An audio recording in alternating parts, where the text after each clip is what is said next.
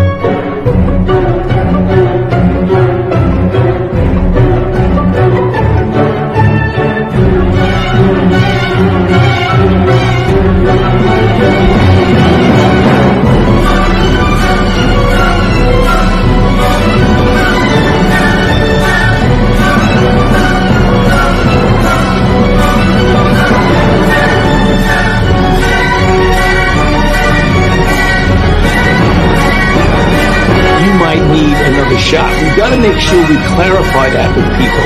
It has nothing to do whether or not it's effective. We know it's highly effective.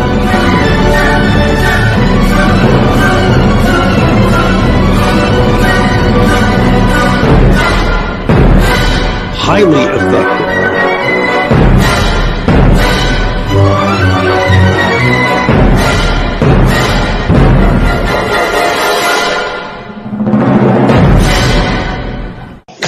Man. Wall Street and biotechnology companies have been very excited about this idea. And what essentially it is trying to hack the cells in the body in order to make them into drug factories.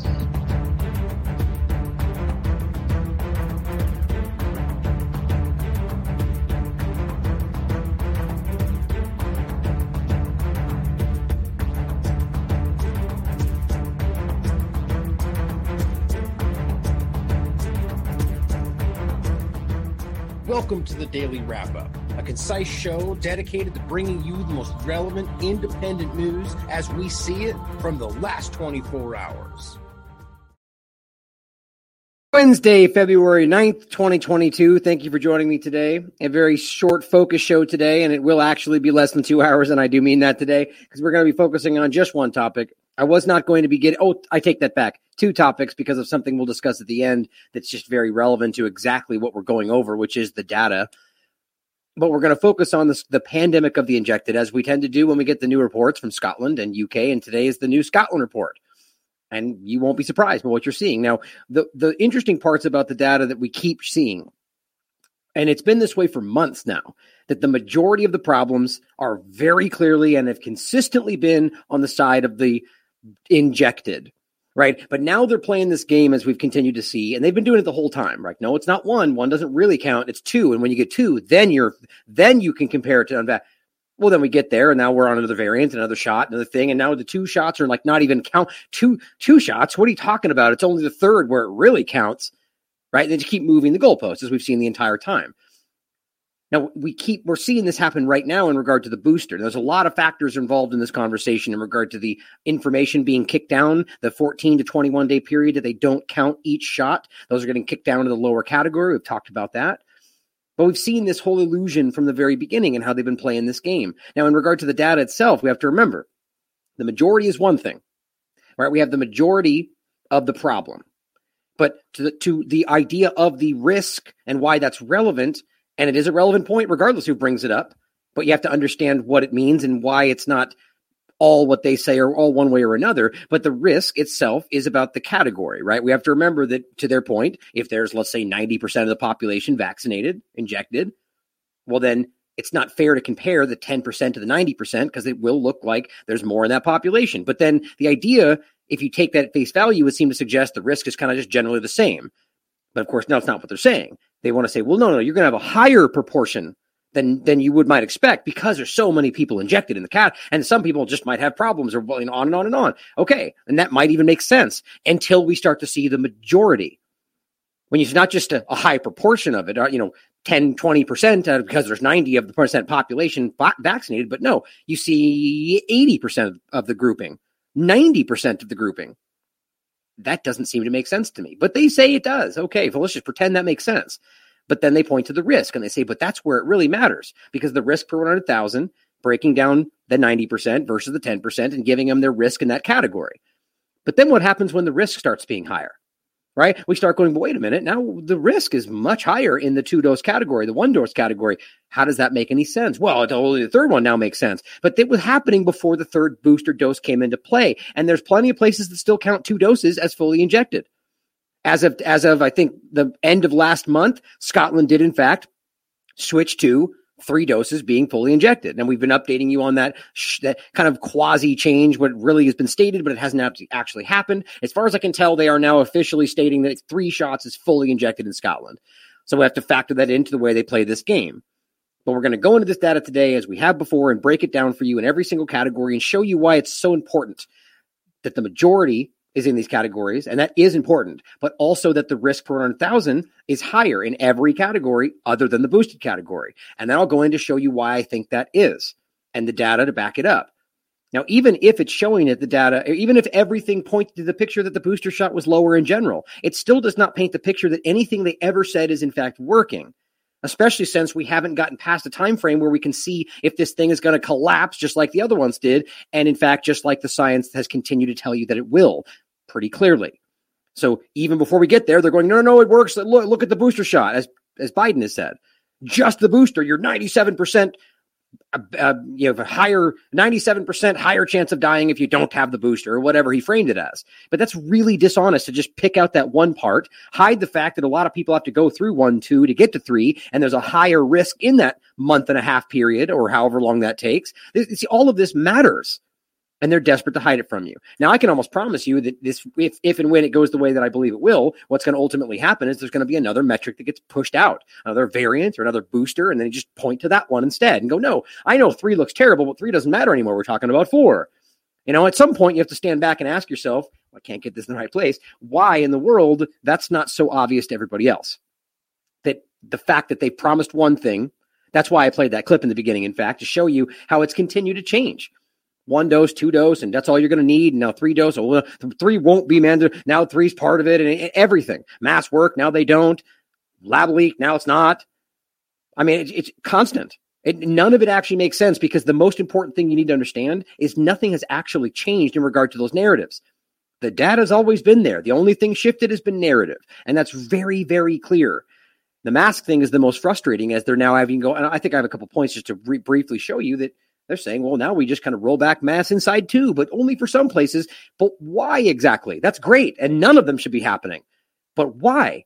Why now? What shifted over yesterday to today that you've decided to pull that back? And if there's nothing, then you should be put in jail, because you don't just get to arbitrarily do this based on the fact that we see your lie. And then because you take it away, we go, thank you.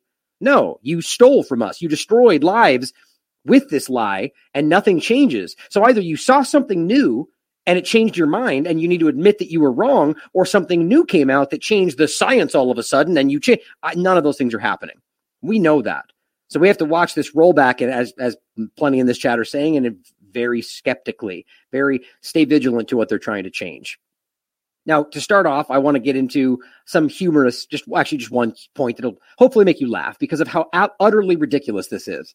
Got to be easily the stupidest thing I've seen in the entire part. Well, I don't know. That's hard to say. There's been some pretty dumb things that have happened throughout all this COVID madness being pushed forward by your government. This is up there. Daily Mail Online, putting ladies' tights over your face makes it better at stopping spread of COVID, study finds. Now, what's really dumb to me about that, and that's probably just a quick typo on Twitter, that seems to suggest that putting tights on your face makes your face better at stopping COVID, because language means something. And it's funny that they, the mainstream media Just take, not that people can't make mistakes, but what you should take from that is how cavalier they are with their words. That's important because it's not really about what it means. It's really about just selling you on a narrative. And that's just something to take away from that little, I guess, typo or omission. Putting ladies' tights over your face makes it better at stopping COVID. What they mean to say is the mask. The mask that you're wrapping around with pantyhose underneath is supposed to be better now because you have pantyhose on your face. Now, why? Is because it makes it tight against your face. But how about we stand back and realize that whether you have it literally duct taped with 1,000 rolls around your head, I take that back. The point is, if you're using something like this, especially, unless it is literally taped, I should use that point, unless you're literally taping it all the way around your face, it's still not changing the fact that the material is not statistically significant at stopping transmission.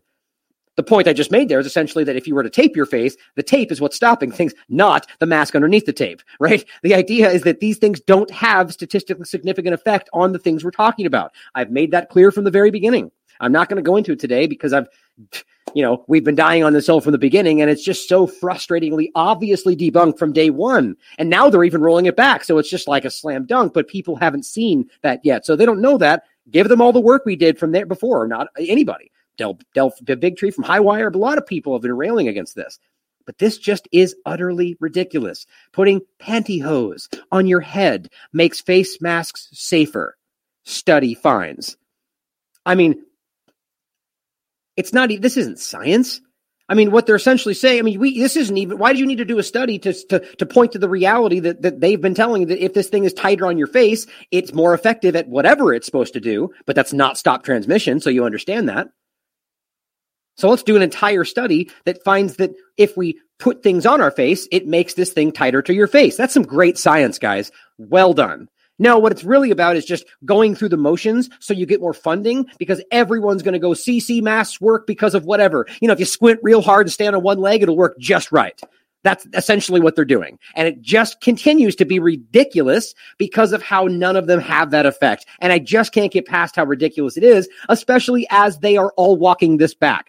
Okay, of course, what they're really doing is going, but N95s. But don't forget, guys, cloth masks, the one thing they're telling you now doesn't work, was the only thing they were telling you to use for the majority of this time frame. I've shown you the Wayback Machines. The CDC page was literally all cloth masks. They were saying cloth masks and how to use them. And here's what you should do. And here's why they work. So are you trying to tell us that the CDC didn't know this data or they just randomly figured it out because Lena Wen and Gottlieb said it on TV?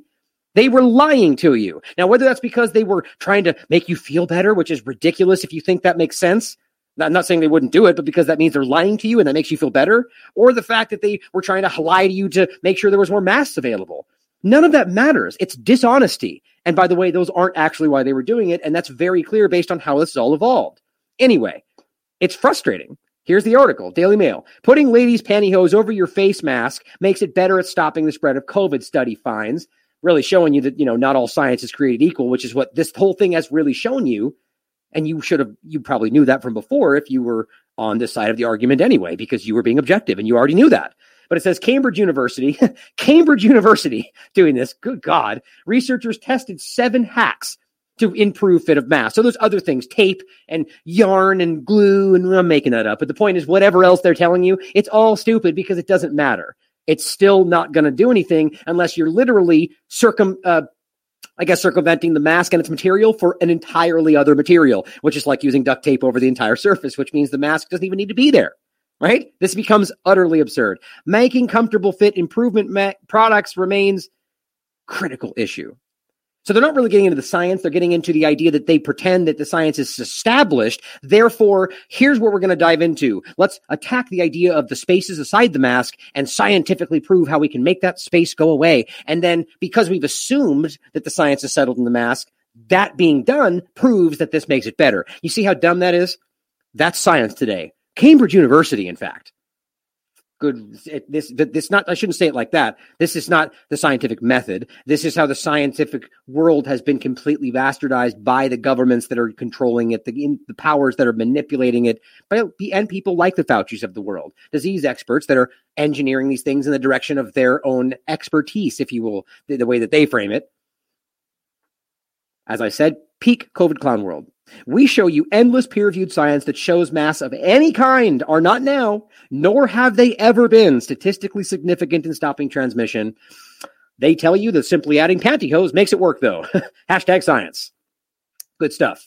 On top of that, here is in New York, and what's her name now? Governor Kathy Hochul.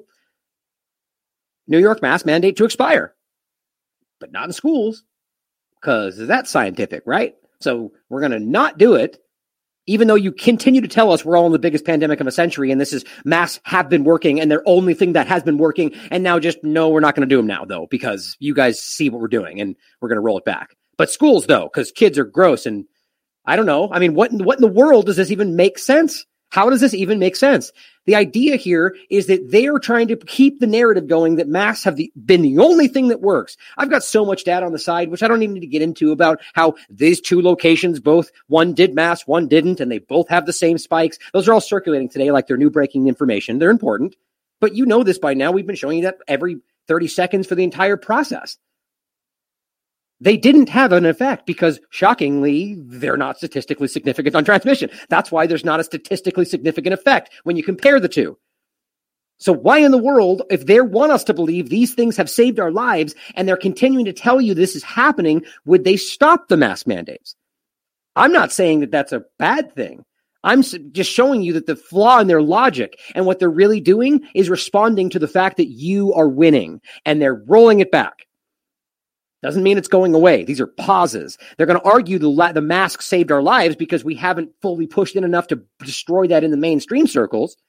So then once something else happens and we all get quiet and we forget about this and we get comfortable, they're going to push it back in, and we're going to have to fight all over again to reprove that they never worked in the first place. That's what they're doing here.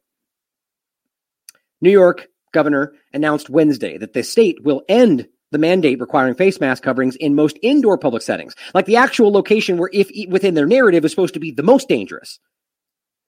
Like, the idea of outdoor mask mandates is like the most unscientific thing possible, especially with what we know about COVID-19, if you believe that's actually happening. And when I say no, I mean what they're telling us they know about the narrative. You have to always understand that's where I'm talking about it. But indoor public settings, but we'll keep maskings in place for schools. The very people who have the least amount of risk.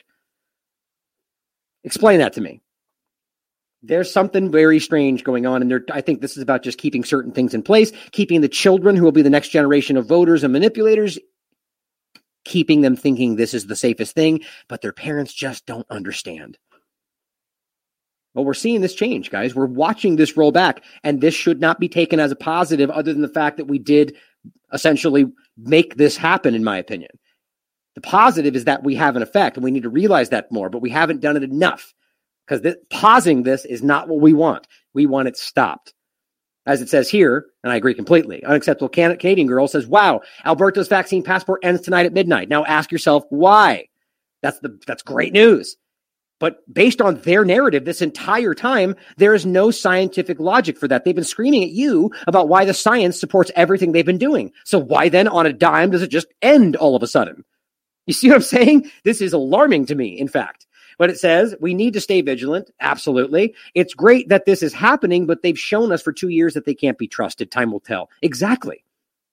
Time doesn't need to tell. They can't be trusted. We need to know that right now. They've already proven it, like she said. So let's not wait for the lies. Let's be aware right now that they're already lying to you. Here's Fauci adding to it. Mr. Doomsayer himself. Fauci, U.S. exiting full-blown pandemic phase of coronavirus crisis. Why exactly? Because Omicron? Didn't you guys spend the last 2 months telling us that's not what that's going to do? That we're in fact possibly in more danger because it's not as dangerous? Which that's actually what they tried to argue? Yeah, that's what they tried to do. Telling you the variants and the unvaccinated. Oh my gosh, this doesn't mean what you think it means. And now we're rolling back. And the big part of it's over. Now, the only way you can make sense of that is because this is no longer as dangerous. What they're going to try to argue is that the injections and their supposed herd immunity they keep telling us we don't reach when they don't want us to know we're there, or rather, they keep telling us we haven't gotten there when they want people to keep getting injected, but then insinuating we have enough when they want people that got the injection to feel like they did their part, while lying equally to everybody. But that's not the case. We're watching the cases explode in every single category, cases specifically in every place around the world in the fully injected and the boosted. The cases specifically, and we'll show you that next, exploding. Risk and majority.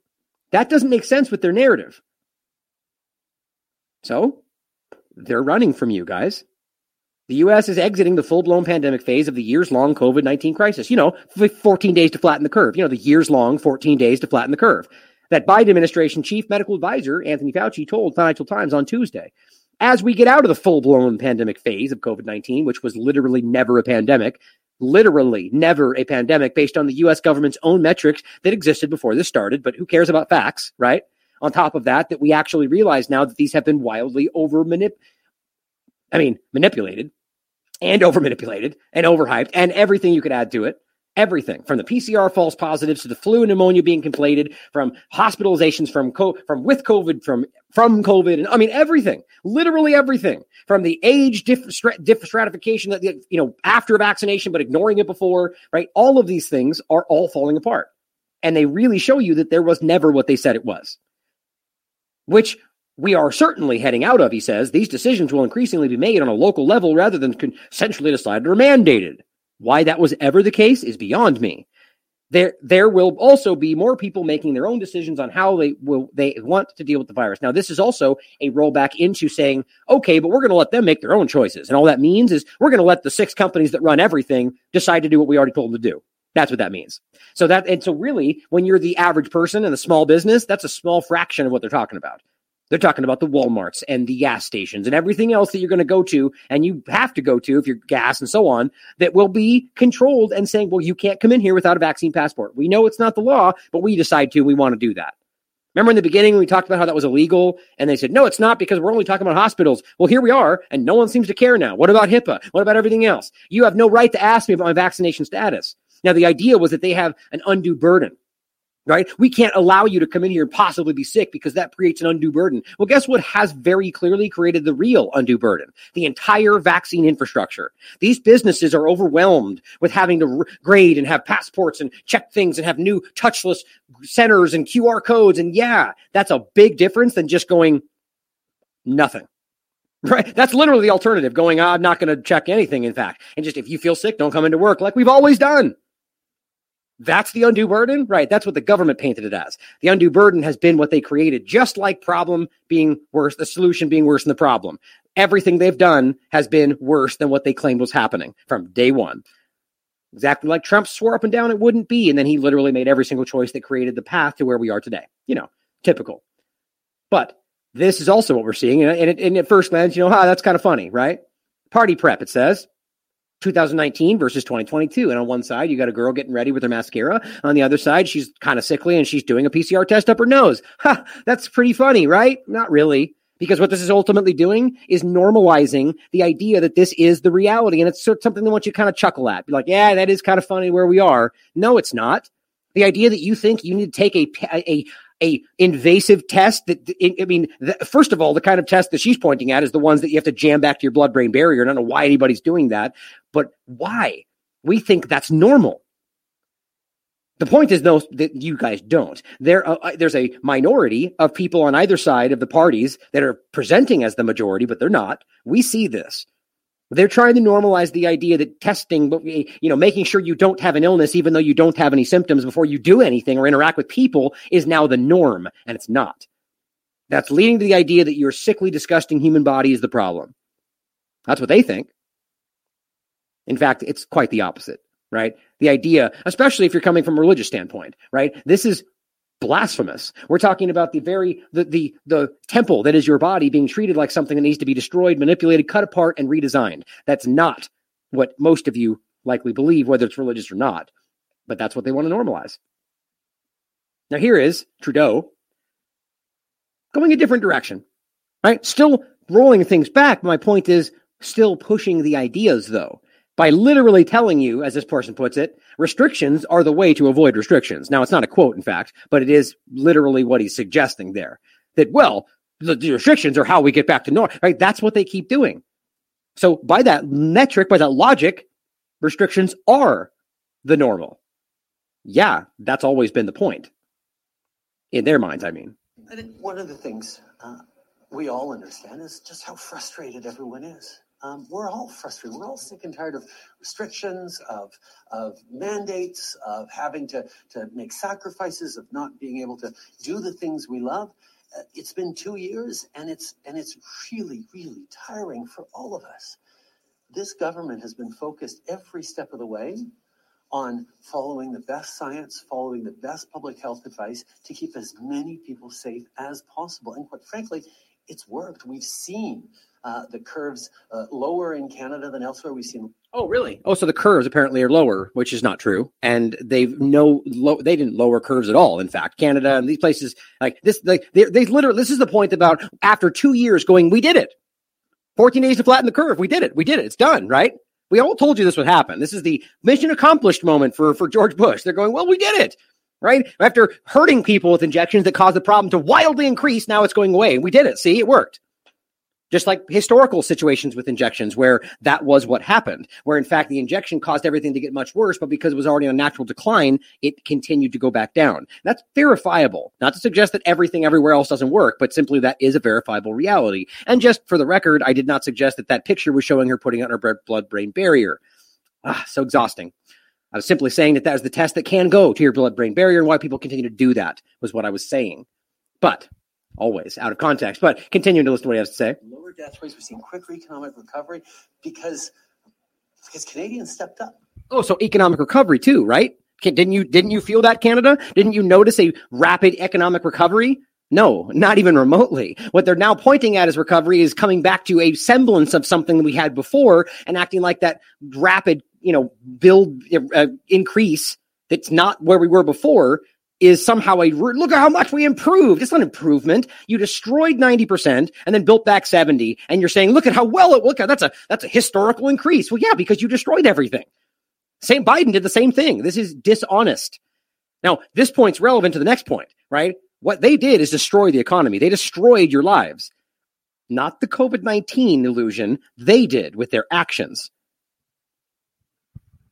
Because Canadians got vaccinated.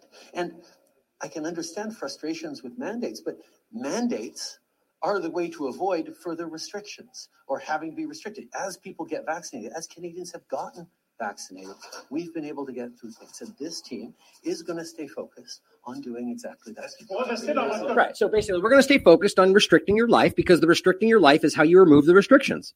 Like that's actually what he's saying. Can you believe that? How and the people out there, and that's what he's saying. Actually, this is what I love about this. The new mantra for the World Economic Forum,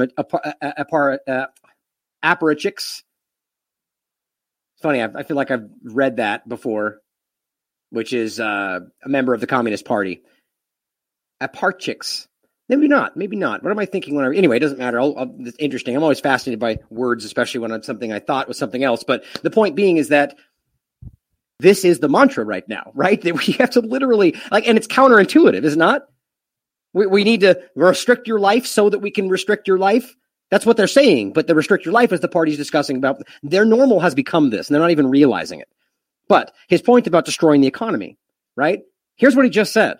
Trudeau calls unacceptable truck blockades, which, by the way, they're not blockades. First of all, they're protests. Now, in some cases, you could call them blockades if they're, I guess it's not unfair to call it a blockade, but that seemed to me to suggest that it was done for the simple point of the blockade as opposed to the protest.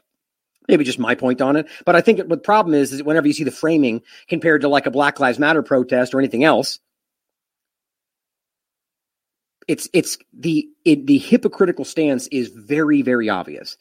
Where one is terrorist, domestic, terrorist destroying everything and, attacking people. And then you have the other side of it where those things are very clearly happening. And I'm not going to get into that in depth, but then they don't talk about it. Or they argue that, well, I know this is the biggest pandemic in a century and they could be spreading, but it's because the thing they're protesting is super important. Like that was actually their argument when that happened. But then other protests came out and they were arrested. Right. So you care about what their idea is. So the risk doesn't matter anymore. Like it's just subjective. But the point was that he's calling these people a threat to the economy. A threat to the economy. Right. The economy that you guys destroyed. Right. So shutting down the entire economy based on your illusion, that's not a threat to the economy. Like that's literally destroying it. But having them do this And by the way, the argument is to hinder their whatever, which this is something Brian and I talked about that I think is very important on a side note. The last thing these people should be doing, and I don't think this was the intention, I think this kind of just became what it was, shouldn't be blocking and adding to the supply chain issue, like being trucks and not delivering or blocking the streets by they might be used. Like in Europe, as I understand it, what they were trying to do, at least the plan, was to encircle the capitals and block their access to the work they're doing. So you're not really hurting the average person. Do you really think that the politicians care about blocking the streets that average people use? Which to some degree, maybe, but ultimately, I think this is kind of counterintuitive, but it's still having a great effect. I'm not going to disparage that. This has gone around the world and it's really reaching people. So it's important, but we need to think about this going forward. Like this is only going to be used to point, like, how about this? Whether or not it affects the supply chain, this will be used as a scapegoat to act like they're the ones that cause this problem. That's already what they're trying to do by arguing they're destroying the economy. My point is, these people are the ones fighting for them to stop destroying the economy. You understand? And yet here we are. They're the ones. Like this is a carefully planned narrative. But it says blockages, illegal demonstrations are unacceptable. Illegal, right? So now they're illegal because they just said they are. They're protesting within their rights. Just because they don't like what they're protesting or how they're doing it does not mean it becomes illegal by nature or by just because they say it is. And are negatively impacting businesses and manufacturers. But you see, they're already blaming it on them. We must do everything to bring them to an end. That's a really ominous statement. We must do everything to bring them to an end. Who cares whether they're protesting or whether some of them might not even be involved with the blockade, but you're going to go after all of them equally. That's how this goes. But Trudeau's bully boys, as Daily Mail frames it, people are being arrested simply for honking in support. Man, it's legitimate, guys. This is way, way over the top. They are so terrified of what they're seeing happen. These people are what they're framing as domestic terrorists from the United States perspective and from Canada, simply because they are fighting for their freedom. And that doesn't mean that people within this aren't maybe doing bad things as well. It's a gigantic protest of multifaceted people. They're scared of all of it. Here is what they want from you. All right. If you're on the podcast, this is a classic picture, not this picture in particular, but what they sent to the idea of something that we're all raised with. Something that until we actually stand back for a moment and reflect on it, it's totally normal. But is it really though? Like, is it really? Like, so for those in the podcast, we're talking about the Pledge of Allegiance, right? We all did this when we were kids. Now you can look at this picture where you got all these kids standing in front of this with a bunch of adults behind them, making sure they're doing hands on their heart, mindlessly repeating, I pledge allegiance to the flag of the United States of America. Now we all, we all know we all pretend that's normal, right? And of course you're not allowed to talk about it because you're un-American if you do. But think about what you're actually doing there. You are taking a bunch of children that don't understand what they're doing, don't understand what they're saying for the most part. Because this is happened from kindergarten all the way up, right? And you are forcing them. You're not allowed to not do it. I even had a kid when I was growing up that didn't want him. They made him do it. He got detention and so on, right? Forcing these children to literally pledge allegiance to a government. So ask yourselves this. Is this not a free country? Do these children not get to make their own choices? Do the parents not get to make a choice for the children? Like, my point simply here is to realize how weird this process really is. I'm not even suggesting that it's necessarily wrong. If you want to do it, then go ahead. The bottom line is to make this happen and make it a standard is really strange. And it is social engineering. Like my point is to look at things like that happened in China. Now, from a U.S. lens, we look at these things and go, weird. Look at how aggressive they are. And they're forcing them to say these mantras and whatever. What does that look like? Right? We don't see it the same way because we think of a different perspective. My point here, guys, is this is what the government wants from you. Mindless subservience to the government. Because that's un-American if you don't, right? Now, this person up here says, I want this back now. Now, of course, this person, if you look at their account, very partisan, very Republican. This person says what exactly? And I know what that person's pointing at.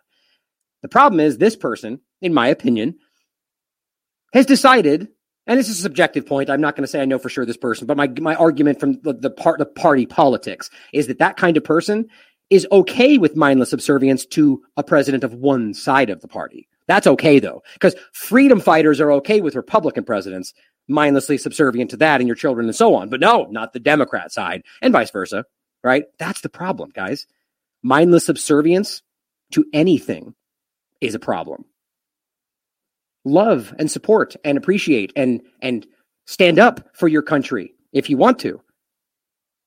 But it should be your choice, whether child or not. And it should not be something that you force people to pledge allegiance to. That is authoritarianism. But, un-American, right? The reality is that challenging things like this or standing up and expressing your thoughts, that's quintessentially American. Like we just read the other day. Now, bringing this over into the data, which we'll end with here for the most part, at one point about Pfizer at the end, I want to go over a couple of interesting points that I saw that they've added in the Scotland data. Now, look, they're very aware that we are watching this closely. I'm surprised they haven't just pulled the data from like they have in some other places. Like I'm still waiting for Northern Ireland to put out the next report that I haven't seen. But they know we're looking at this and they know that this is being used, and rightly so, because it shows you what they don't want you to see to expose the reality, in my opinion. But they would argue they're being used to misrepresent the situation, right? That's what they're arguing. That's why all this is being added. Now, let's go through these first before we get into the data. This says COVID cases, hospitalizations, and deaths by vaccine status. Now, the content and frequency of reporting in this section is under review. So how much you want to bet that this whole thing changes in the next couple of months?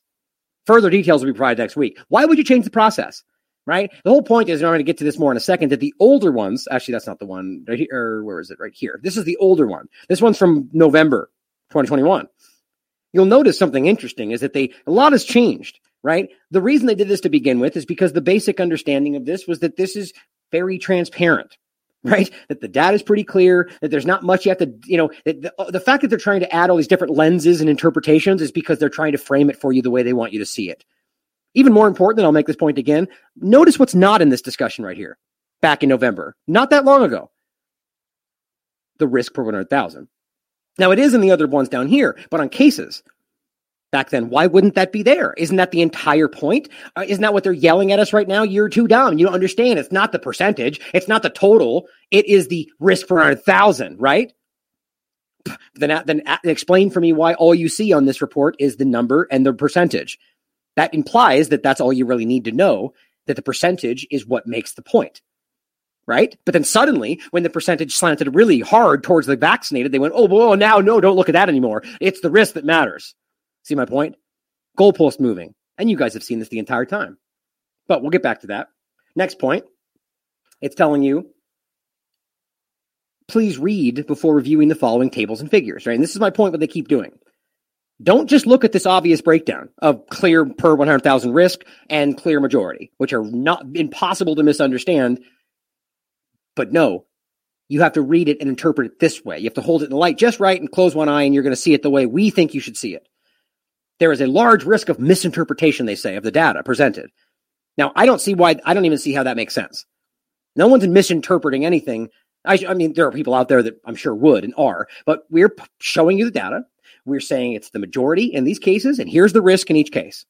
That's exactly, I'm literally just repeating what they're pointing at on these reports and showing you, well, here's the percentages. You can come to your own conclusions about it. The fact that we're even doing that is what they're saying is misinterpretation. That's what's crazy to me.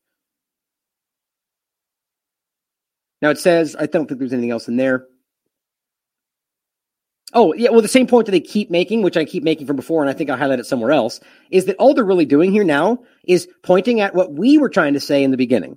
Remember in the beginning of COVID-19, we were going, but wait a minute, the risk is different, right? This 20-year-old has an exponentially decreased risk compared to the 70-year-old.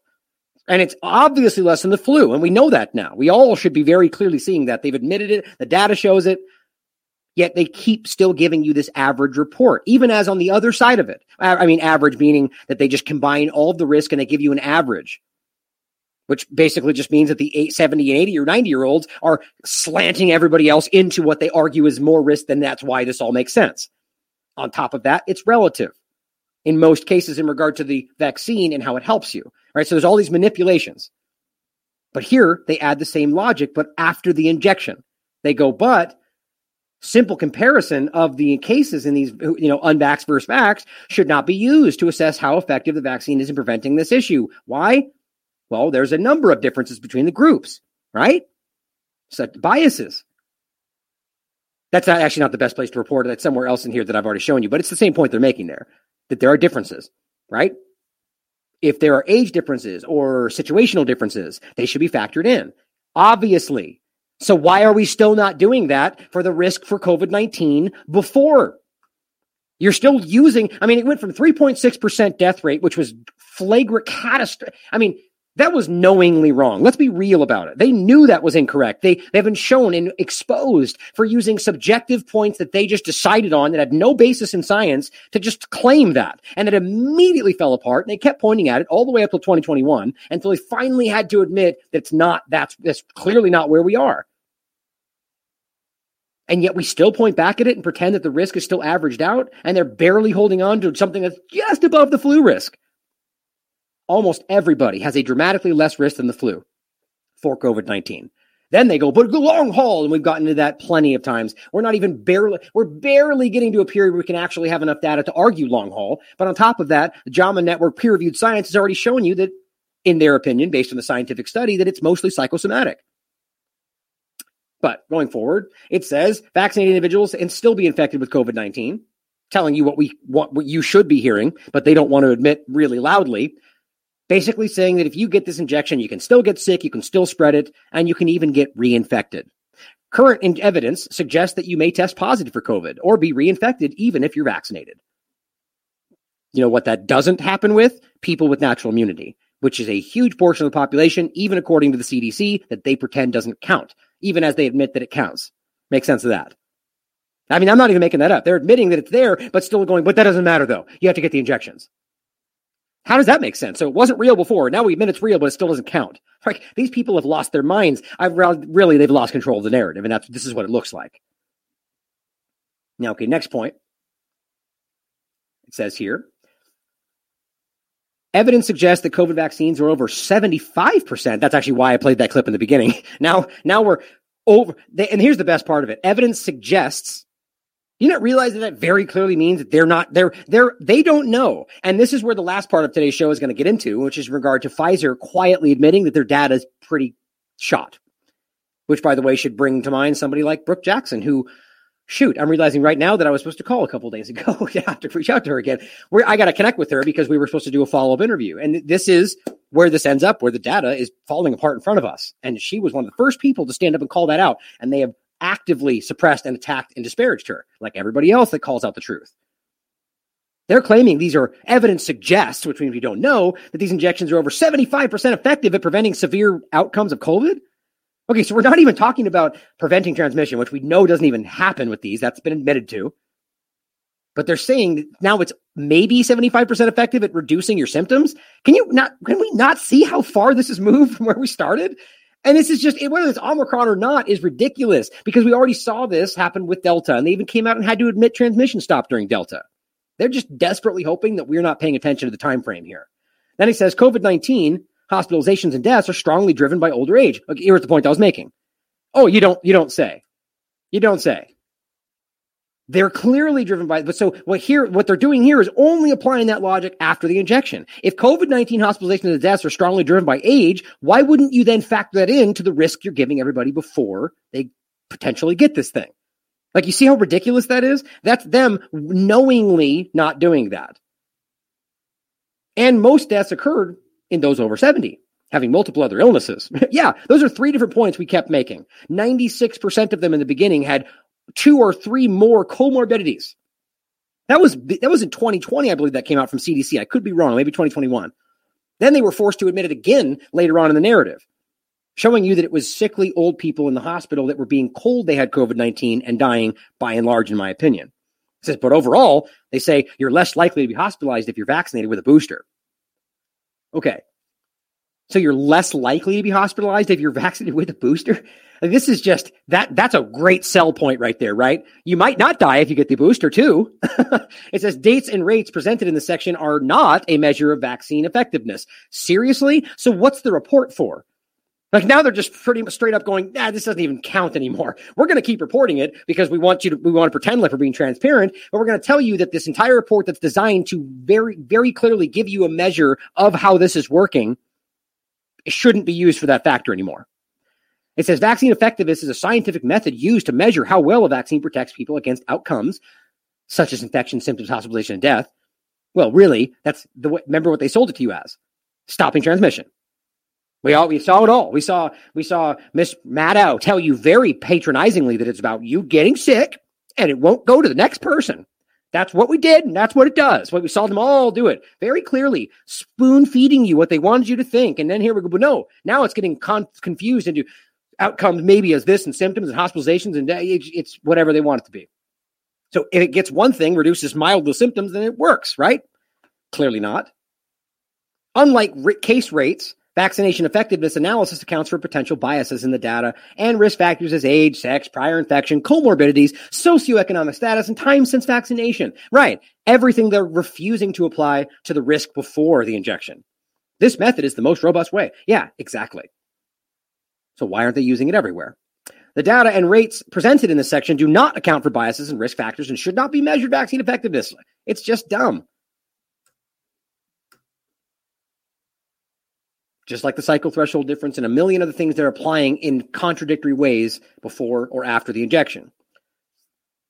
Now it says for people who get injected may be more likely to follow government guidance, such as regular testing and reporting for COVID. Like, these are all things that played a factor in everything, and they're just only right now pretending like they're a legitimate point to add to this. How about the fact that on top of that, people that are more likely to follow government instructions are the people more likely to get injections and wear masks and all the other things that are increasing their risk of illness, and that's why we're seeing the problem. But yeah, don't count any of those things because those are fake news according to them, despite being proven by peer-reviewed science. Vaccine effectiveness wanes over time, right? This is something we've been talking about for a long time now. But what they're painting for you right in this paragraph is that this is not something that is, the vaccine is not waning. Your immune system does not work anymore. That's a great point that was made by the Daily Expose. We have to realize here. Your immune system is what's supposed to make these things. The vaccine is supposed to simply create the process where your body then creates these things. The idea that this wanes over time is not the vaccine not working. That is that is your body's immune system being affected by the injection. It's hurting your body and you're not making these things properly because the process begins. Right, just like we're seeing after the infection, but there's something else going on in spike proteins and mRNA and whatever else is happening that is hurting your body. Maybe the fact that you're making antibodies for something that's no longer in existence right now. Yeah, maybe that. But it says COVID-19 vaccine effectiveness wanes over time. Within the first and second dose population, there will be a number of individuals that will have exceeded the recommended time for their next vaccine dose. Right, so what they're telling you right there is people who have 1 and 2 doses who just wait long enough will get sick. Or at the very least, have a very, very obviously increased risk. And this is the point, guys. Right now, if you've had 2 doses and you just don't get your booster, you are perpetually in higher risk than the person who never got one. How does that make sense to anybody if you think this thing works? Just because the booster then changes the data they're telling you, even if it does, that doesn't make sense in how this was supposed to work. Omicron or whatever we're pointing at doesn't just alter everything that happened before, especially if we're talking about people that are other places still dealing with different things. And yet we see the same correlation of data everywhere. How does that make sense? There are places that are still claiming Delta and whatever else. But it goes on to say these people may be more susceptible to a severe outcome. The people that don't get their booster in the 3-month time frame and could result in higher COVID case, hospitalizations, and death rates in the first and second dose groups. Hear what they're saying. That if you just don't follow the time frame and just don't and wait 5 months, you are now at higher risk. How long have we been telling you that? It does say could result, obviously, but that's simply this. They're saying if you do this, this is a situation, you're putting yourself in a potentially high-risk situation by having these injections and not following their orders after that. For example, some of the older individuals who have exceeded the recommended time will have not received their next vaccine dose because of frailty or ill health, which I don't know, that's a large assumption. They are therefore more likely to be hospitalized or die if they get COVID-19. But they already have 2 doses that you told us a moment ago was going to keep them safe. At the very least, you should stand back and realize that what they're telling you right now could be tomorrow incorrect. I don't know why in the world people pretend these people are being honest with them, but if you want to pretend they are, just recognize they've been wrong aggressively. It says difficulty knowing who is unvaccinated. How many times we made this point to you? That's a huge point. There is a lot of uncertainty about who is in the unvaccinated population, which makes interpretation of COVID rates in this group difficult. Now, that is the primary point in regard to why maybe we shouldn't look at this in regard to efficacy, but from the unvaccinated category, right? Because if you undershoot the population, that's going to make the risk you're pointing at look a hell of a lot larger. Then ask whether or not that's happening on purpose. Fair question. The group they know is the injected. They know. They're tracking all those people. Pharmacovigilance, they told you this from day one. Uninjected, I believe they still do know to a large degree, but the point is they're at least telling you, admitting or claiming that they don't have that information. That's crazy. Why then would we look at the unvaccinated population and compare the risk if you are telling us we don't even know if that's the full population? Which guarantees if they were wrong, it's going to be more than that. So it's almost a guarantee the numbers are less. Let's put it that way. Right? I mean, tell me if you think I'm wrong. I think it's a pretty fair conclusion. If you don't know the number and you know the number is going to be more, it's not like you're going to overshoot it because you don't know the population. You're only going to add what you can prove. And they're telling you it's hard to find them all. It's almost a guarantee there's going to be more. So the number will be less. Think about that. But it says COVID cases and vaccination status. Analysis from Scotland show that the booster and third dose of the COVID vaccines are associated, get this, with a 57% reduction risk of symptomatic infection. Not transmission, not severe disease, but reduced risk of symptomatic infection. That's it. 57%. And that is relative risk reduction, not absolute. So incredibly important. 57%? Like, okay, here's the thing. If the second shot is supposed to be higher than that, why is that one hurting more people? Right? I'm going to get into that in a minute for those that already know where we're going with this, that this is about how they're playing games with that 14, 21-day period. I believe it is, and I think they're just dumping this back into another category. And I'll show you the breakdown of the data that makes that look pretty obvious. But 57%? If they came to you in the beginning of this and said, here, you're going to have to take 3 shots. The third one will give you a 57, ultimately it'll pan out to be a 57% reduction in mild symptoms. You still get sick, you can still spread it, catch it, go to the hospital, possibly everything, but 57% reduction in your symptoms. And then you can also get sick again. You can get reinfected. I just told you that. Would you have taken that thing? Would you have taken 3 of them? And then it says 57 reduced risk of symptomatic infection with the Omicron variant. So it's in Omicron context, but it was similar with Delta. We just showed you the data compared to those who are more than 25 weeks post second dose of COVID injection. So what they're telling you is that so vaccines are associated with a 57% reduction in the symptoms compared to more than a 25-week post dose of COVID or of COVID injection. So that seems to suggest that it is better. I mean, it's hard I'm trying to suss out what they're ultimately saying right there, that it's compared to, but that doesn't seem to suggest whether it's higher or lower, right? But it does say here, analysis of vaccine effectiveness against symptomatic disease with Omicron variant suggests, and this is what all the reports have been saying, a lower impact than the Delta variant. So the idea is that this is working less, and that's what this was here for. We've showed you before. That's what their study showed you. Here's Delta, here's Omicron. Pfizer was 86%, they claim, relative risk reduction, which is 0.8% or something very low when it's actual. It went down to 55. That's 1 to 30 days. That's day 1, it begins to decline. Then after 30 days, Omicron world, it goes to 16 relative, down to 80 over here. Like, look at this, goes down to 9 after 60 days. The point being that after 90 days, it increases to a 76% increased risk of catching COVID. That's what the data finds. And that's also what the rest of them are finding out, why we're seeing explosion in cases. But what's interesting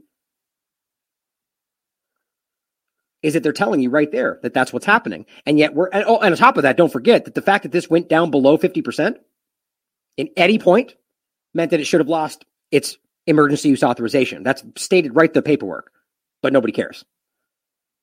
Although lower, it says this is still substantial vaccine effect, and effectiveness is higher after a booster than after 1 or 2 doses. So what they're telling you right now is that the booster's giving you 50% reduction. That means 1 and 2, that's what I was kind of trying to say before, is less than that.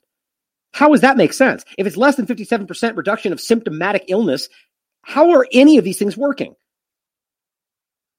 And they're just going, but it's an effect. It works. How about we talk about natural immunity for the people that have a below risk of the flu? Why is that? And they've admitted this now, and we still can't get this out.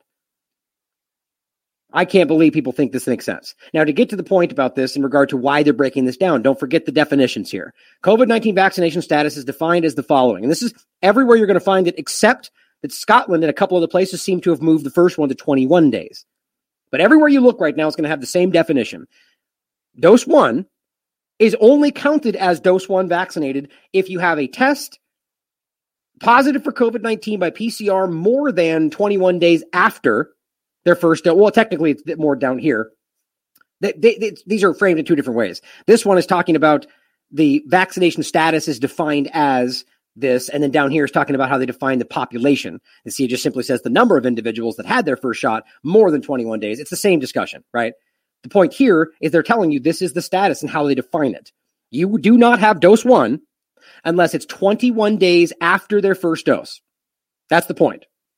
Same thing, dose 2, 14 days after the second dose. So if you got the first dose and it was 20 days afterward and you died, that's counted as an unvaccinated death. I mean, it's the same point on Alberta, which was why we have this up here. And you can see the Alberta page still says the same thing. Oh, actually, here.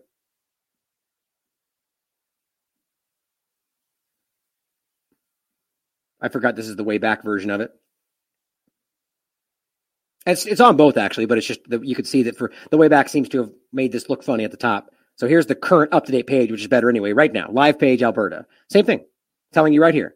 These people, in this case, it's 54% of the cases, were unvaccinated or diagnosed within 2 weeks from the first dose. So the point again is that if they got the first dose, then got sick, hospitalized, or died, because the same point, hospitalized, death, same thing, 2 weeks afterward, right? That would mean that you died, you would be counted as unvaccinated if it happened within the 2 week period.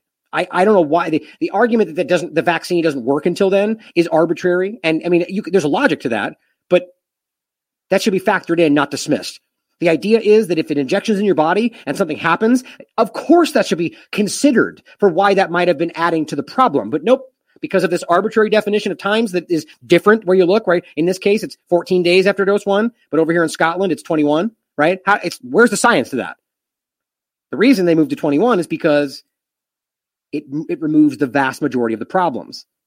Alberta accidentally posted this and shows you that dose 1 for cases, hospitalizations, and deaths, the vast majority of the problem happens within the first 21 days. The vast majority of cases, the vast majority of hospitalizations, and the vast majority of deaths, right? So here's 21. You can see, or here's 20. So that means the vast majority of all the deaths that happened in that first shot, which it seems like a lot, are being kicked over to unvaccinated. So don't forget that. We're going to come back to it in a second. The point here is here's how they're defining it, whether it's a definition or the population they're pulling it from. The number of individuals had their first dose more than 21 days prior to the reporting period. That is what dose 1 is. Same for dose 2, booster, same thing, right? Now, down here, I guess I didn't. It was the next page. That's right. Unvaccinated was the same idea. It's self-explanatory. But here's where they get into something that I missed last time. Now, this is really important, guys. Check this out. This is Scotland's data, and it says COVID-19 related acute hospital admissions. So we're not just talking about cases here. Listen to how they describe any COVID-related hospitalization. It is an individual that is tested positive for COVID-19 by PCR up to 14 days prior to hospital admission, on the day of or day following admission, in between hospital admission and discharge, and just 15 years older. What? That's crazy. I mean, this admits to what we already know. So literally, you could go in the hospital with a broken back, be discharged, and in the process of being discharged, get a COVID test, and that goes down as a COVID hospitalization. It says that right there. Or come in with a broken back, and the next day get a test, and be told you're sick, and that goes down as a hospitalization. How is that even? You didn't get hospitalized for COVID. So why would that be a COVID hospitalization? That's dishonest, guys. Up to 14 days prior. And then why in the world would it only account for 15 years and older? I think what that shows you is that Scotland is well aware that children are not part of this equation. How do you explain that? Everywhere else is using these children as the focal point. And here they are going, well, I don't care if they have a COVID test and are hospitalized. If they're 14, we don't care. It's not going to be counted. That's what it says right there. So bottom line is hospitalizations are completely manipulatable, and they know they can. So basically it depends on who they decide to test. And are you telling me that if they are told they're injected, that these people will just test them? I mean, I promise you that at some level, hospital workers are not testing people they think are vaccinated. Speaking to their own point about saying, well, people that are injected may follow government orders and so on. Well, that's the same argument. These people treat them differently because they believe they're protected. Think about that. All of these things lead to the manipulation of what we're staring at here, guys. Confirmed COVID deaths, same thing. This is crazy. A confirmed COVID death is defined as an individual, and by the way, this is only in Scotland we're talking about here, is defined as an individual who has tested positive by PCR, which that right there should throw it out the window for whether it's definitive or not, for SARS-CoV-2 at any point in time, at any time point, and has had COVID listed as an underlying or contributory cause or death on the death certificate. Vaccines, first of all, so just taking that first of all, that means, again, just like in the UK, which that's why this is that, because the UK, that's where this is coming from as a part of the UK, you could have a COVID test 2 years ago. Get in a car crash today, that goes down as a COVID death. They've admitted that.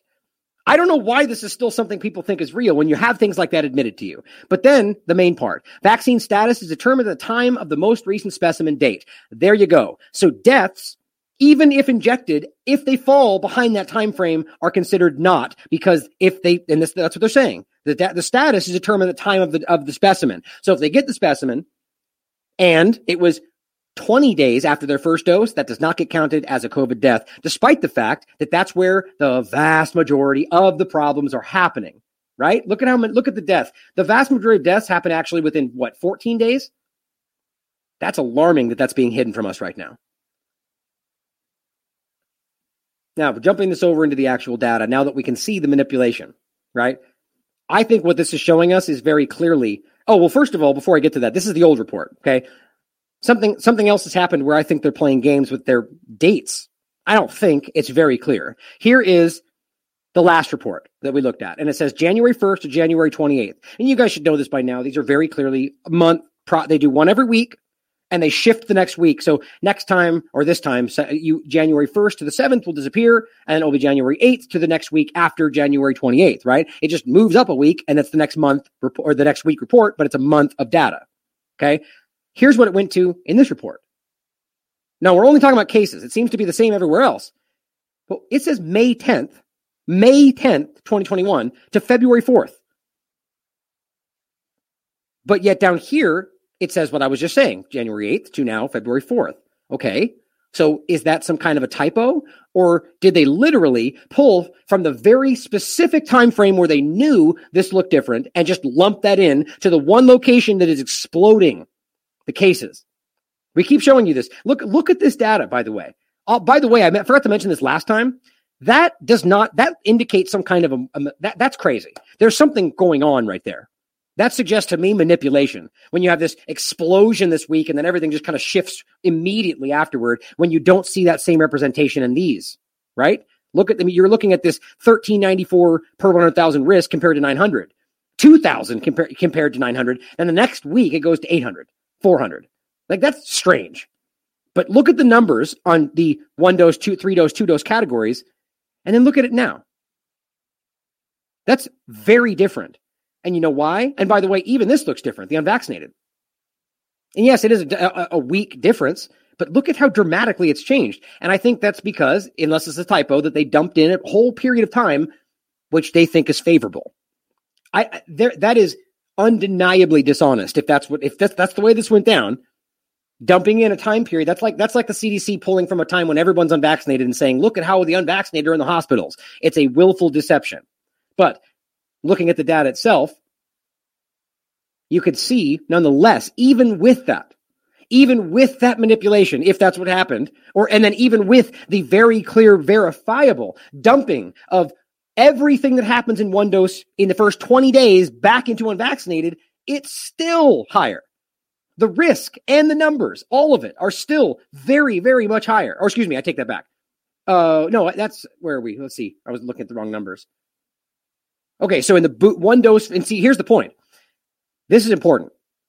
The risk in every single category is higher in the 1 dose category, because they're clearly having problems. But what's interesting is the numbers are very low compared to this. See? Why? That's because they're dumping the first 20 days, which has the majority of the problems, back into unvaccinated. It's very clean, very clear. Right? So what you end up with is this weird contradictory information, but the point is that all these numbers are being dumped over there, and yet still the risk is lower. And the same point here, don't forget, 2 doses, the first 14 days are being dumped back into 1 dose. And yet still, right? I mean, think about it like that. And then we get to the booster, and here's the main point. Right now, they're pretending that the booster is the best thing for you. But look, the risk is higher in every single category. Your risk per 100,000 of getting sick with COVID-19 right now is higher. Not the majority, not that there's the most people getting sick, but the risk you have by having that 3rd dose in your body is higher than people right now that have had none. It's higher when you get 1 dose, it's higher when you get 2, and it's higher when you get 3. Here we are. It's pretty crazy. And that is even with dumping that information out of 3 back into 2, which is why I think the risk and the numbers look much, much higher, right? In every other category I'm talking about, specifically the risk is what we're pointing out right here. But we'll go through this right now and look at every category. But again, I wanted to point out that the original report, I think this is one of the first ones we started with, oddly, seems to not have the risk per 100,000 in the cases. Now, if their argument right now is that the risk per 100,000 is the important part of it, even as we're now showing that it's higher anyway, why would they have in the beginning not included it if that's the only thing we should be looking at, right? It speaks to how they're moving and adding things so they can continue to move. They're changing they're moving the goalpost. This is what we continue to say.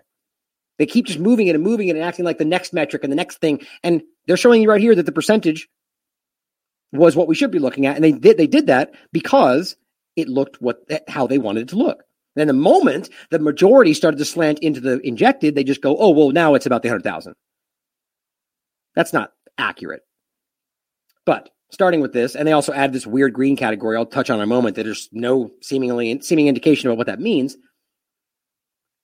Here we have confirmed COVID-19 aged standardized case reports, right? Just like every other week we've done on this. Okay. So we have the same breakdown. We just looked at this from the report over there. Now here's the breakdown of the data, but be very clear about the fact that one, if you're looking at the numbers, it is way more. I mean, we're talking 5 times the amount in every week. So unvaccinated in the first week was 3,676 cases. Same week for the boosted was 13,953. Now you realize that the boosted is only it's a lower. I think it's something like 50 something percent in Scotland, 50 or 60. I forget where last time I looked at it. So it doesn't make sense that it would be such a gross overrepresentation, but then also that the risk would be higher. Like their narrative that can't account for this. If the risk is higher, that doesn't make sense. But they just pretend like I'm not saying this and they don't see it. La, la, la, we don't see it, right? They point at something else. The death is what he keeps pointing at. Okay, but when you look at the actual breakdown of the data, this becomes really shockingly obvious. Okay, so we're talking about right here. There's been 86,375 cases based on their data. Unvaccinated accounts for only 13% of all the cases happening. 87% of all the cases in Scotland in that last month. And by the way, last month too. Last month it was 88. Right? And before that, same thing, 85, right? This is why continuity is important. So for the last 3 months straight, over 80% of all the cases in Scotland have been in the fully injected, because that totally makes sense, right? That's called a pandemic of the injected. But now, 87%. But here's where it gets interesting. Boosted alone accounts for 54% of all those cases. 54%. If the booster is supposed to be the thing that makes it all work, how do you explain that? Now, the idea, again, and this is what I keep trying to argue. This is one of the biggest points for me right now. Dang it, I don't know why that always goes out of focus when we're not. There we go. So this is a point that I'm really trying to get my mind around too and find better ways to articulate. So if their narrative is to be taken at face value right now, right, which is what they want, then right now what we arguably should be seeing is the overall risk of the uninjected steadily increasing. Right? No matter how much the population changes and more people get injected, the argument should be that they're creating herd immunity and your risk would increase, but whatever. That the idea should be, it should become more and more clear that their risk is continuing to increase. And the risk of the injected should be steadily decreasing in all categories, mind you. I mean, that's what they're trying to sell you. That if we just keep doing this, that's how it should go. We're seeing the opposite. We're seeing the majority in every category right now, every one of them in the injected. And then the risk being higher in most every single category, including the booster, in the majority of these issues. I mean, guys, that just does not make sense. No matter how they try to spin this and squint at it, it does not make sense. My notes for myself. So, booster alone, 54%. 46,951 of the 86,000 cases were only the boosted. Fully vaccinated alone accounted for 29% of that, right? Then you factor in those in the one dose, and that's when you get your 87% in the injected. 13% were in the not injected, just like last month and the month before that. But what I think is also interesting, this risk for the, this is the point I was just making. Just talking about transmission in cases, the risk for the uninjected went down dramatically from last month.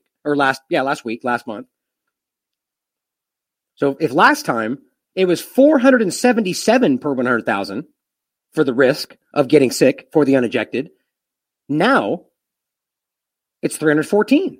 I mean, that's a huge decrease in risk, not majority, risk. How does that make sense? If they're super vulnerable, their risk should only be increasing. And my point is it's continued that way, right? Then make sure you see that the risk for every category of injection is higher, including the booster, compared to uninjected. 413 cases on average, that's the average breakdown of the risk. 314 cases per 100,000 for the boosted, 314 for the uninjected. 613 cases per 100,000 for the two-dose, 314 per 100,000 for the uninjected. That's an undeniable picture, is it not? That is a pandemic of the injected, because they're the ones telling you that transmission and people catching and spreading it are what create the variants. But their whole thing was in the beginning, it was all the uninjected doing it. Well, now that's not true. And now they're proving that inadvertently. We can see as 80% of the cases and 70% in the United States and all the places we're seeing right now are the injected. They're just going, but they're not going to get, it's not hurting them though. It's just lower and the symptoms are low, but they're still spreading it. Fauci told you they have a higher level of viral load in their nasal cavity. Right? They have higher virus to be able to spread. They're spreading it more than anybody. They're catching it more than anybody. And yet we're going to pretend like that makes sense? That's not a higher proportion. It's the majority. That's not what they keep trying to pretend. And you won't hear them say the majority. You won't hear them argue that it makes sense that the majority of hospitalizations and deaths are in the injected. They won't say that because it's not true. That does not make sense. Now, going to the hospitalizations. Oh, and I wanted to point this out. Here's what they keep doing. Down here it goes, dose 1, dose 2 per populations include individuals who have exceeded the recommended dose schedule and may be subject to vaccine waning. Right. So now you're using the failure of your own product to suggest that that's why we shouldn't factor this in. That's exactly why we should factor it in. It's not working. Right? So if they've got 2 doses and they're hurting and they're being hurt because they haven't gotten the third, that's a failure. That's not because, well, you didn't do the third. The third was never promised. This started with 1, then became 2, then became 3. The idea that that makes sense is irrational. They're pointing to their own failure as if that justifies why we shouldn't pay attention to the exploding risk and what moments ago was the fully vaccinated category. Then, of course, the same point. You should not use this as a measure to measure it for exactly what it shows you. But next one, hospitalization. And here's my point about this green. I looked all the way through this, and I can't seem to find any indication of what that means. So ultimately, what that would tell me is that they're just going, look at it. See, we're right. And that's what you look at this only because that's the only thing that matters. That's how I take it. Unless, if there's some kind of shoot, I'm not forgetting about the map symbol thing, that's driving me crazy. The little part of the map that tells you what things mean. I don't know why I'm forgetting that term. But, if there was somewhere in this that explained what the green part meant, and it was meant to, remember when they put the grayed out part on the UK data, right? That was supposed to mean that it was, uncertain or whatever. Well, there's nothing like that explains this. I think it's pretty clear that what they're trying to do is only focus here. That's the only thing that matters. And it really doesn't because of how they're manipulating this verifiably. Now, what you should look at right away is that the numbers, the majority of the problem of hospitalizations are happening aggressively on the side of the boosted. Look at this. 151 for the uninjected in that first week compared to 537. Again, we're looking at like 5 times the amount. That's crazy. That in and of itself challenges the narrative. How can you have a 5 times the amount if you're only, I mean, right now, what, 50 versus what, 20 something percent of the population? That's not a 5 times increase. These things don't add up. But then they point to the per 100,000, and that's how they're making their argument right now by going, but look, the risk is lower. Okay, why aren't we talking about cases then? Right? Because they know that it shows you the opposite. And they don't want you to see it. And that matters. But in every category, or actually, and this is my point about, weirdly enough, and this is where I go back to the other one from before. I think this was just last week. Yeah, here's the last week from the last one. Comparing the one from before, what's strange to me is we continue to see this pattern of one dose having this weird, incredibly low information compared to the unvaccinated, and then it spikes up really hard for 2 doses, right? Now, what you're seeing here is the problem from 3 doses bumped into 2, and because that's where we're seeing a lot of these problems, and then you have the majority of that massive spike in 1 being dumped into unvaccinated, which creates this weird, uncertain pattern. Where were we? Okay, so here we are. And you could see this kickback, right? The same point from here, where you can, if they're knowingly removing 21, everything from the first 20 days of that first dose, and that's where the majority of the problem is happening in regard to all 3 categories, and you're dumping that back, well, that's what that's going to look like. You're going to go, wait a minute, there's nothing happening here, even though that seems to be the biggest source of the problem according to Alberta's data, right? That's where all the problem, that's where everything seems to be happening.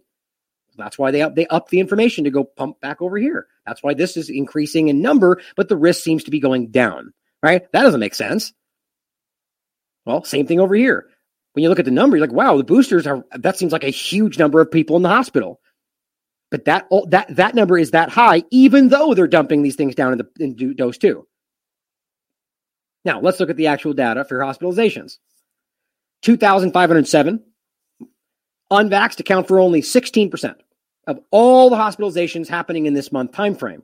Last month, it was 18%. Month before that, it was a week back. It's 25%. So again, what I'm showing you is that it's going down, right? That does not make sense. Or so if we're looking right here at hospitalizations, 31 per 100,000 is the risk right now for people in Scotland in this last month period. 31 hospitalizations per 100,000 in the uninjected category. What was it last month? 34. What was it before that? 63. It's on a very clear downwards trend. Now, you're seeing something similar in the injected categories, and I would argue that's simply because what we're dealing with is not that dangerous. What we're seeing, though, is a spike in the problems from these injections that we're causing, and a lot of that now is being completely disregarded in regard to COVID-19, right? So before, you were having a lot of these problems that were being diagnosed as COVID. Now suddenly they're going, oh, well, it's long haul, or oh, it's something else. Oh, you have a heart attack or a stroke. We're not even going to count that anymore. That's not being included because they're not associating it with COVID. So you're seeing this decrease of all these problems that were moments ago being tied to COVID. But overall, their risk is fluctuating and in many cases going up. But the point still is the same. How in the world does it make sense with their narrative that the uninjected are steadily decreasing their risk? No, there's no logic if you actually listen to their narrative. But 84% of the entire vaccinated category of hospitalizations in category, I can't talk right now. 84% of the hospitalizations are in the fully injected. 84%. Then you could see the risk in this case for 1 is slightly lower. That's including the moving of that data. And that same point up here, by the way, right? That this is higher risk, even though they're moving the data down to unvaccinated from, and every other one. But then you go up to the next 2 dose, which used to be fully injected moments ago, and that's a higher risk, 36. Now, yes, based on what they're showing you, the risk is, they're claiming 9.6 hospitalizations per 100,000. But that's after they kick this down, and that's why this, you can see how this works. But if you look at the percentages, fully injected accounts for 22% of all the hospitalizations, boosted by itself, despite the apparent low risk, accounts for 57% of all the hospitalizations. See, that doesn't add up to me. And regardless of the population we're pointing at, this looks like this because of how they're playing with this data and they're dumping this stuff down. Now, I'm going to show you something after this from the Oxford calculator that also makes a great point about how they're playing this game and who they test and when they test and how they do it. But I'm telling you, this is what's happening. This is what's happening. They're kicking this stuff down from all of them. I just lost where I was. Hold on. Oh, here we go. Okay. So, deaths after that. And again, I'm telling you this, mark my words, as we see this either just completely fall apart, they stop doing it, or something's going to change in regard to this, because these numbers, either we're going to see the third dose data grow and they're honest with us about it, or we're going to see, for weird reasons or obvious reasons I explained, but they'll pretend they don't know why, that you're going to see the 2-dose category go wildly high, and same with the uninjected category, because they're going to just keep shuffling these things down. That's not my opinion. That's happening. But that's why I think we're seeing this weird the breakdown of the data this way. But going to the deaths to finish, same exact point. This very low, weird drop for the 1-dose category, despite the explosion that happens in that time period, makes no sense unless they're dumping those down, which we know they are, right? And then again, so let's just take this 1 week. 12 deaths in January 1st, January 7th. Right, that's right. I'm just making sure. Oh, wait a minute.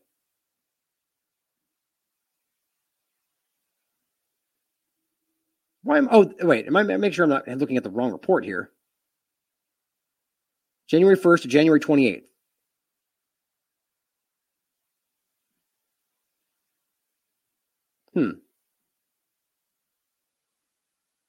Okay, so it definitely doesn't have the green on here. What am I missing here? Did they literally just repost the same dates? Guys, if I'm just catching that now, I'm actually surprised, because I've seen them do this before. Okay, give me a second to make sure we're not making a mistake here. January 1st, January 28th. This is the one this is today's report.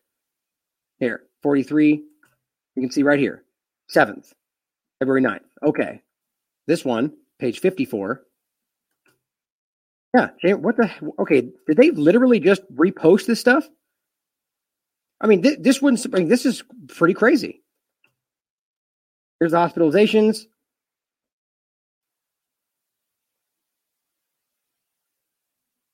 Maybe I did miss something here. Yeah. Okay. So it looks like the hospitalizations, for whatever reason, they just dumped in the data. Like, guys, this is crazy. I'm surprised I missed this. So it's only hospitalizations, it looks like. Just so we're clear, January 1st to January 28th was the exact time frame from the last report. And here we are looking at this report of today, which I just showed you the date, and yet it says the same date breakdown. This one's correct, 4th of February, but hospitalizations, yeah, look at that. Oh, wait. Deaths, that's what it was. Yeah, look at that.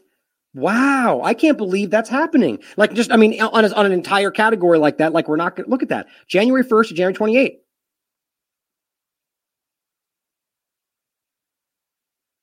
Okay, here's why. I'm glad I caught this in real time. Okay, I take it back. It wasn't, for whatever reason. Now, here's a point to add here, guys. This is also, what's the logic of having, let me explain here. The death category we're looking at, for those in the podcast, is apparently 1 week back, right? So this is the old report, and it shows it's from December 25th to January 21st, but you go in the same report up to the other category, but this one is from January 1st to January 28th. That's what confused me. Because here we are in this report from the death side of it, and it's the same old one from 1 to 28. Why would you keep the deaths an entire month behind it? Guys, that's an unscientific, illogical, just manipulation of data. And all I think it's doing is keeping them a month behind having to report what's happening with the deaths. Look at that. Like, my point in all this is they're just subjective points. There's no reason to move from 14 to 21 days. There's no reason to have this 1 month behind every other report. Good God, that's just crazy to me. Anyway, sorry I had to do that because I only just caught that. Anyway, so going back to the point, we could see that the breakdown for the deaths here shortens in the next one to dose, then explodes in dose 2.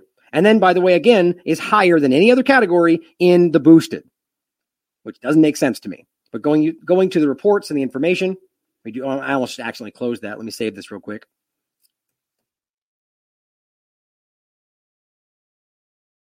So 429 deaths in this month period. Only 14% are uninjected, 86%, which has been pretty damn consistent across this, but only increasing in the fully injected. The risk per 100,000 for the uninjected is 9.3 per 100,000. It looks lower in the one dose, despite that weird manipulation, which is why, because of it.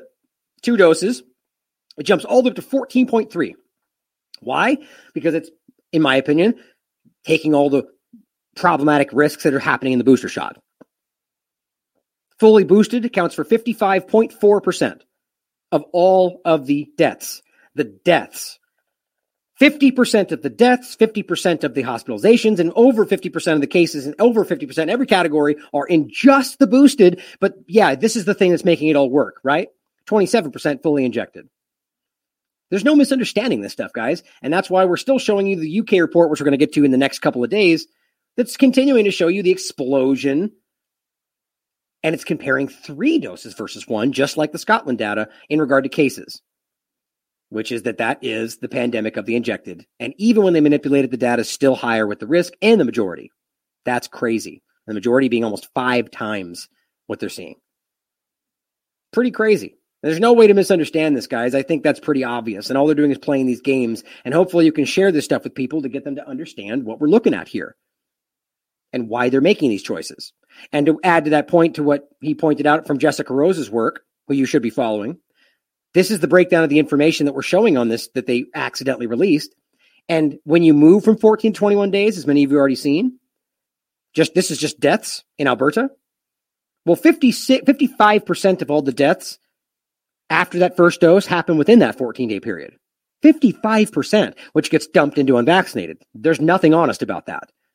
But especially since they're going to pretend that 55% number is just randomly happening because of other things, which that makes no sense when it's that concentrated. But move it to 21 days, which is what Scotland did, it becomes 70% of the total. 70%. And even though they're doing that, you still have this picture where the risk is still higher, booster included to the uninjected. That's crazy. And then look at the number breakdowns. I mean, guys, this is very, very clear. Now, here is the Oxford calculator, which I was going to do once really quickly to show you guys again how this works. Oh, here, go back to the homepage here. Start calculation. Do you have a COVID vaccination? No. We should add that and see how it differs, but I'm doing the same thing. 19, male, just kind of a general idea here. I forget what I did here. I think it was 140. I think it was, what was it? Shoot, was it 60? Forget the breakdown there. There it was. And that's over. I'm like, that's probably like 50 pounds over me. So 90 kilograms for just 200 seems average. And I'll leave the postcode blank. Neither, not nursing home. I don't have diabetes. Don't have it. So the point is, we're not sickly. We don't have comorbidities. Which this is what we should be framing it as: the average person who doesn't have these illnesses, as we've shown you before. Just so you can see, it's the same page I'm looking at that I already had up right there. As I showed you before, the risk of people dying from COVID-19, 19 years old and under, and your chances only get better after that. 1 in a million. And I always think this is it's almost humorous to me, because 1 in a million is something we jokingly say, like it literally means it's impossible when we go one. It's like a 1 in a million. And yet that's what we're telling people, that these children, we're forcing masks on, that we're forcing to take injections, that we're now trying to emergency authorize, even though we're rolling back the emergency, because that totally makes sense, right? Fauci's telling us, no, we're not in that bad time anymore, but we're going to emergency authorize all these new injections, though, because that makes sense. That's happening right now. Contradictory everywhere. But we're rolling it back, forcing it on these kids anyway, and yet they have a 1 in a million chance of dying. Now, risk of catching and being admitted to the hospital even is 1 in 25,000, actually 0.02%, way less than the flu, right? Okay, well, here's the point that I caught that I'm surprised they added this. This is Oxford calculator for COVID-19 risk, adding, all I saw before was this one. They added 2 categories. Let me highlight so I can make it clear. They added risk of catching and being admitted to the hospital with COVID following a test. That's an interesting thing to add, which almost seems to suggest they're aware of how these tests are inaccurate, right? Why would the risk be different? Same thing here. Risk of dying from COVID following a test. Now look at the difference. Okay, so the bottom line is your risk of catching COVID and then going to the hospital is 0.02%. But at some point in that process, if you got a test beforehand, your risk immediately jumps to 0.4%. Guys, that is this is huge to my opinion. This is showing us in real time the obvious manipulation. Why would getting a test before getting COVID increase your risk by, what is that? Thousands of percent. That's crazy. Here's the other part. Your risk of dying from COVID is 0.002%. But if you just happen to have gotten tested before that happens, your risk jumps up to 1.1%. 0.1% from 0.002%. It goes from 1 in a million to 1 in 8,000. Just because you happen to have got a positive test. That's the only difference they're inserting right there. Both of them are people saying that they have, or both of them are verifiable COVID, they claim. And both are people that are catching it. All of them are under 19 based on this metric. But all the difference is simply having a positive test in the mix. And your risk exponentially increases. Do you not know what that shows you? Do you see what that shows you? It shows you that the test is the illusion. The test is what is creating the illusion. Anything that happens to anybody after this is being added to things. People that got the test get the injections. It changes how they report it. People that don't get tests because they have the injection. This is crazy obvious. People that get sick or have the injection rather after all of this, they're factoring that into this discussion. We just saw it in the reports they're giving. I don't know why, regardless of any of this, why 1 in a million or even 1 in 25,000, 0.03% of even being hospitalized. Why we're forced? If you don't see why that's as criminal to force this on children right now, you're not paying attention, or you're just refusing to acknowledge what's right in front of you. But go get a test, and then you'll be in the hospital tomorrow, apparently. The risk is obvious. And if you don't get your shots after 3 months, then it's gonna continue to get more sick is what the data shows you. And that's why they're trying to rush this out, in my opinion. And this backs it up as well, that it's going to wane. And that's where we're going. It's obvious to me. Oh, I just want to include this, by the way, before we wrap up with this last point, that I just talked about this, and I actually didn't even see the full video of this. I had thought that this was a passing point for me. Someone just kind of threw it at me right before my show. And I was like, I'll include that and show one of these people that got something happened afterward, right? But I didn't. I'm sure you guys have all seen this since I talked about this as well, because it's all over. This woman was live giving a stand-up at the Improv. And she's the one that I read where she says, I got the booster, I got the shots, I got all this, I did that. And if you didn't see this, she then seconds later literally collapses on the stage. But yeah, nothing's happening though, right, guys? Watch this.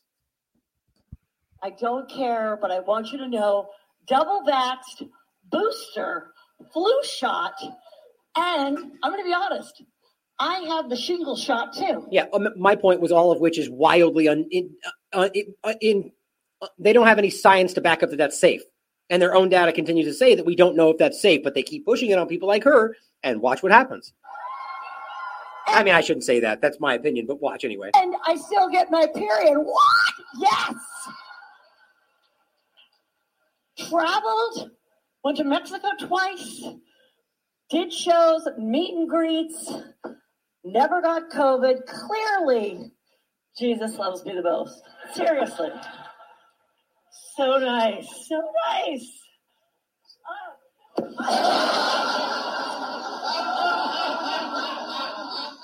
Now, just so you know, that was real. And I mean, you can see her in these videos where she's over here talking about it. The sad part is they all thought that was part of the show, right? Because she was literally making fun of that. And then she passes out. I mean, this is one of the best possible places to say you can't make this stuff up. I mean, that is just crazy to me. But apparently it's all a coincidence, guys. Don't trust your lying eyes, right? That's crazy, guys. Oh, and somebody's saying she fractured her skull. I mean, I feel bad for her because she thought she did the right thing or whatever else you want to say. It's sad people like this are being manipulated and still probably don't even realize what actually happened, in my opinion. But to finish off here, I just want to make one last point here from this Zero Hedge article. Pfizer quietly adds language warning that, quote, unfavorable preclinical, clinical, or safety data may impact business. Kind of seems like they're expecting things to come out. Maybe those reports that they were hoping to put out in 2027 or 2076 and are now being forced to release and clearly watching the narrative fall apart and trying to get ahead of it. I don't know, but it says 2 weeks ago, the FDA begged a Texas judge to delay production of the first monthly batch of 55,000 pages, and we've talked about this, of the vaccine data they're supposed to be giving. That the fact that they're holding it back from us should be a criminal act, as they force it on people, but no one seems to care than the mainstream. Originally, the agency was set to produce just 500 pages per month. Now, Pfizer, which just forecasted $54 billion in COVID-related sales in 2022, which is a sharp decrease, appears to be anticipating some bad news, as evidenced by several red line changes in their Q4 earning releases. As Rubicon Capital's Kelly Brown notes on Twitter, the changes center around disclosures of unfavorable safety data. For example, in Q4, they added, quote, or further information regarding the quality of preclinical, clinical, or safety data, including by audit or inspection. Preclinical. Who was it that was calling out that preclinical data and exposing that they didn't do it properly, or they were being, hiding and manipulating things? And yeah, that's right. That data that they all acted like she was a crazy, Brooke Jackson, guys. This is exactly, they're writing down what she said was happening, and they're still calling her a conspiracy theorist. More from Brown, who notes that Pfizer is now highlighting concerns about clinical data integrity. That's exactly what she was pointing at. The integrity of the data. And that's all we were calling out. And they are admitting it right now. And it says the company also notes that COVID-19 may, quote, diminish in severity or prevalence or disappear entirely. Yeah. Greatest in a century. We're all going to die, but it's all disappearing in front of you as we're rolling back the narrative, but keeping the infrastructure and forcing injections anyway. Here's the actual tweet you can look at, and you can see the information for yourself. It's pretty crazy. Or further information regarding the quality of preclinical data, right? Preclinical, the analysis of existing preclinical or safety data, telling you that these things are going to cause problems for them, guys, that we're analyzing their data. Think about that. The ability to produce comparable clinical or other results, meaning that these things have been manipulated or that they got them wrong. This is a big deal. But of course, the media's not going to touch it. There's a bunch more you can read on here. I think the important point is the data concerns about clinical data integrity. Guys, I can't believe that they're even saying this right now. Please watch this interview with Brooke Jackson. Brooke Jackson interview, Pfizer whistleblower exposes cover-up, calling vaccine data into question. Certainly seems relevant today, doesn't it? Well, guys, I think it's pretty damn clear that we have broken through this, that they are aware of that, and that they are desperately trying to keep that from people's view. Doesn't mean that this is over, that we won, that, whatever, because I promise you they had 1,000 different directions already in mind when kind of, this might have happened. Doesn't mean we shouldn't be very proud of our efforts and the fact that we've been fighting for people that aren't fighting for us, and that we've continued to show integrity. I'm talking about everybody that's on this movement, not just TLAV. Anybody out there that is stuck to their guns, continue to fight for this stuff, and are now being vindicated. You deserve respect for that, because it has been a hard road of people that have been attacking you personally because of what you chose to, because you stood by your work, and you're being shown to be correct. But they're not going to stop. And we know that by now. I'm really looking forward to my interview with Catherine Austin Fitts in the beginning of March, because we're going to dive into this deep and find out what we think is really happening and where this might be going, this whole rollback. But I'll leave it there for you guys today. I don't know if I'll see you tomorrow, but I will be getting another show up coming up soon, and I will be including the stuff that that was the other point that I was going to say today, that the two things I was going to include today that I had to shove off at the last minute was the follow-up on the HIV documentary that somebody found and sent to me. Great job, you guys, for finding that on Odyssey, and turns out that there's some interesting stuff in there that we're going to talk about, as well as the World Economic Forum conversation. Somebody did send me what people were referencing that does say you'll be happy, or you will own nothing and be happy, but it's a little bit different than what we were talking about. We'll go into it tomorrow in regard to how it's I was incorrect. I didn't see that, and I'll say that very clearly. I didn't see that, but it's in a video on a slide at the end when they're rattling off these things. So fair enough. You can quote it as World Economic Forum. We'll get into it tomorrow. But the bottom line is it's not as clear cut as we were making it out to be, or who the person in the chat was making it out to be. There's more in the middle of that. But I still want to make that point tomorrow about why it's important that we're very accurate about this stuff. And it wasn't just about the quote that I thought was incorrect. It's about how it's being attributed to Klaus Schwab, or how this is the World Economic Forum plan, and so on, right? That we need to be better than that, because they will then go, that's not what their plan is. They were just talking about that in a think tank, or, whatever. And it's important that we're, and myself included, guys, I make mistakes like anybody can. but it's all about how we continue to better ourselves, right? What do we say every time? Be better. Simple as that, right? Be better. Because they will continue to try to drag you down. And when I say be better, I'm talking about in regard to the mainstream media, the government and their, false stance of integrity and morals, and while they literally step all over them, and you included. Be better than that. We are better than that. I love you all. As always, question everything. Come to your own conclusions. Stay vigilant.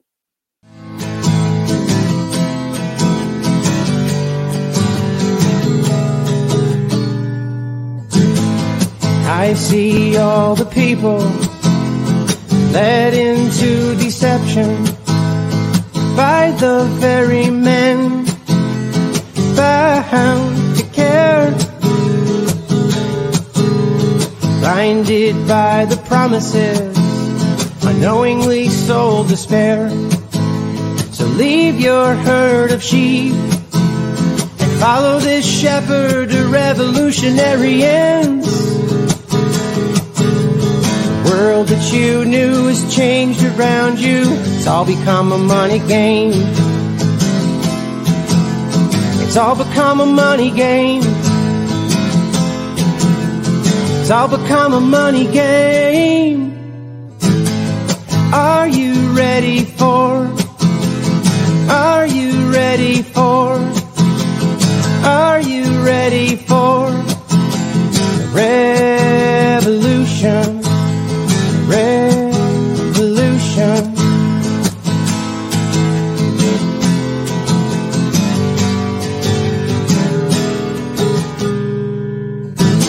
The revolution's now. It's happening all around you. If you cannot see, pull aside the curtain and see the war machine. Time for you to rise up and prepare. So arm your fellow man, 'cause it's become destructive to its own ends. The world that you knew has changed around you. It's all become a money game. It's all become a money game. It's all become a money game. Are you ready for? Are you ready for? Are you ready for the revolution? The revolution.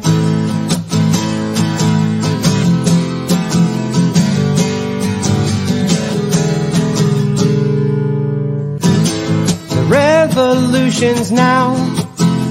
It's happening all around you. If you cannot see, pull aside the curtain and see the war machine. It's time for you to rise up and prepare. So arm your fellow man, 'cause it's become destructive to its own ends.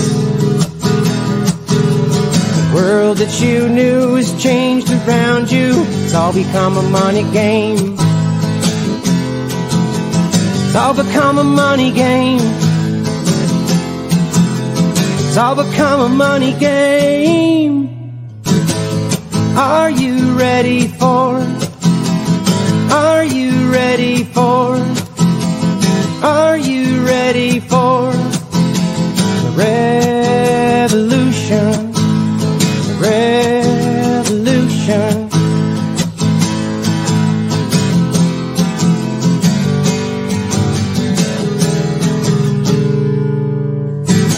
The revolution's now. It's happening all around you. If you cannot see, pull aside the curtain and see the war machine. It's time for you to rise up and prepare. So arm your fellow man. They've become destructive to their own ends. The world that you knew has changed around you. It's all become a money game. It's all become a money game. It's all become a money game. Are they ready for? Are they ready for? Are they ready for